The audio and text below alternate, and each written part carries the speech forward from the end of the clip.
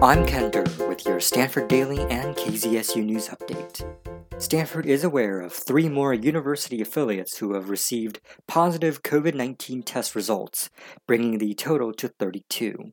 The university also announced Monday evening that it is, quote, asking individuals who have traveled outside the state of California and are now returning to Stanford to self-isolate for 14 days. This applies to anyone who plans to come to campus buildings or offices for any reason other than healthcare, and it also applies to anyone living in on-campus student housing. Last Thursday, the Faculty Senate voted to mandate that all spring quarter courses be graded on a satisfactory no-credit basis, with the exception of courses in the Graduate School of Business, Law School, and School of Medicine. The Senate also approved a measure that, quote, strongly urges departments and programs to exclude units of credit earned for a CR credit or S satisfactory grade during spring quarter from program unit maximums and or after program requirements as appropriate. In local news, San Francisco Mayor London Breed says the city's shelter-in-place order will be extended until at least May 1st. Other Bay Area counties and cities are expected to follow suit in the coming days. Beginning on Tuesday, AC Transit, the main transit provider in the East Bay, will begin operating a modified service schedule in response to the pandemic.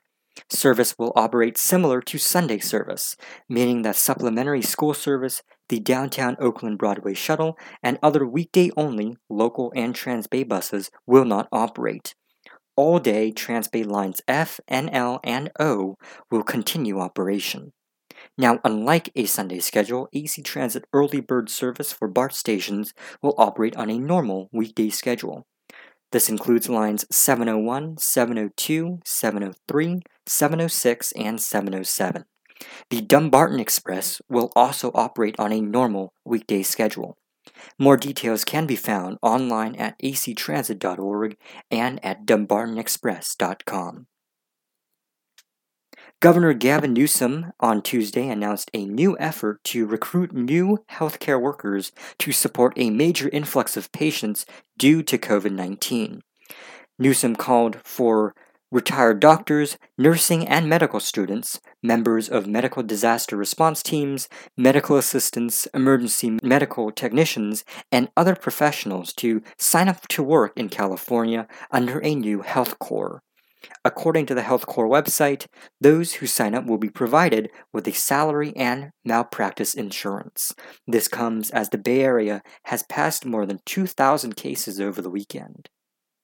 Department store chain Macy's has announced that it plans to furlough most of its workers beginning this week. Macy's stores in the Bay Area have been closed since March 18th, and the move comes as sales have plummeted due to the pandemic.